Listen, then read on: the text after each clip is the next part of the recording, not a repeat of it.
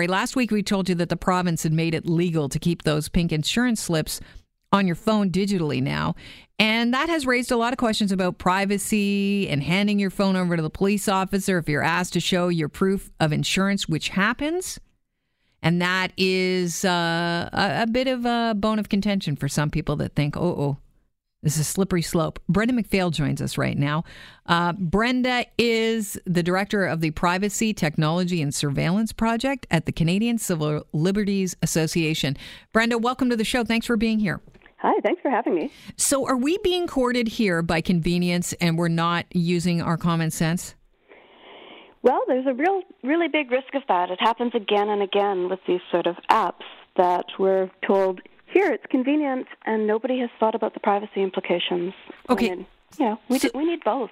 So what is your big fear as far as privacy goes? Well, the phone has essentially become the repository of all of the intimate details of our life.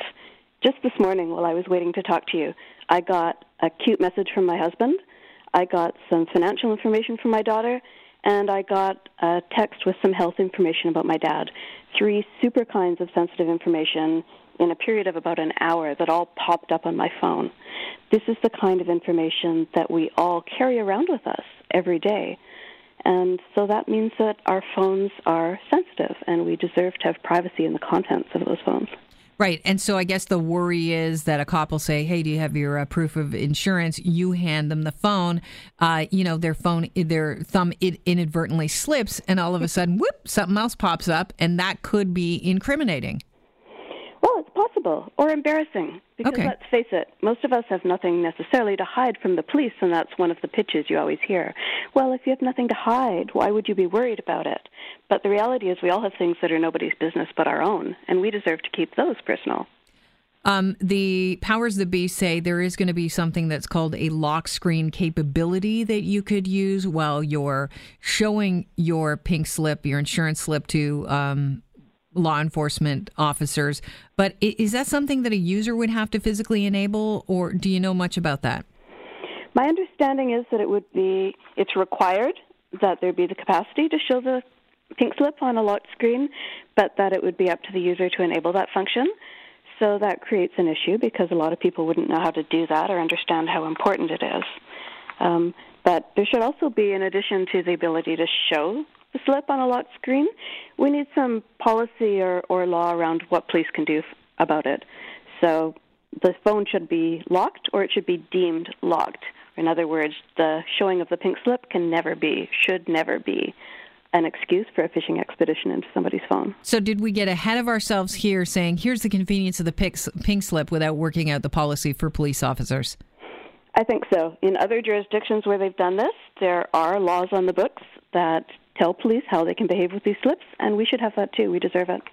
Okay, so what advice does the Canadian Civil Liberties Association have for drivers that are going to be using this technology? Because there are a lot of people that think, you know what, I don't want to bother getting caught without my updated pink slip in my glove compartment and have to deal with going to court or at least going to a police station to show that I have my proof of insurance. I'll just put it on my phone. Take 5 minutes and figure out how to show that pink slip on your locked phone, because your insurer has to give you that capacity. And talk to your insurer and make sure that the app that they're giving you to show your pink slip doesn't include any location tracking or expose you to any third-party advertising, because that's the other risk, is that insurers will say, hey, this is another way to get into the pocket of our clients and track them or send them stuff.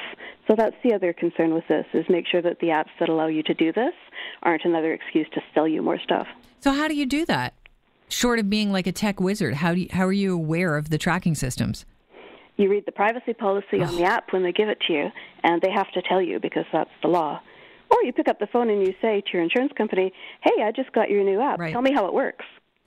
So what advice do you have for police officers who are going to be dealing with these virtual pink slips? Because let's face it, at the end of the day, they've got them on their phones too, probably. And I think, most police officers, when they pull you over, they don't think you're a criminal. So how can they operate around this technology in a respectful manner? Well, I think that officers would probably need to treat these pink slips the way that they'd hope their own would be treated if a colleague stopped them.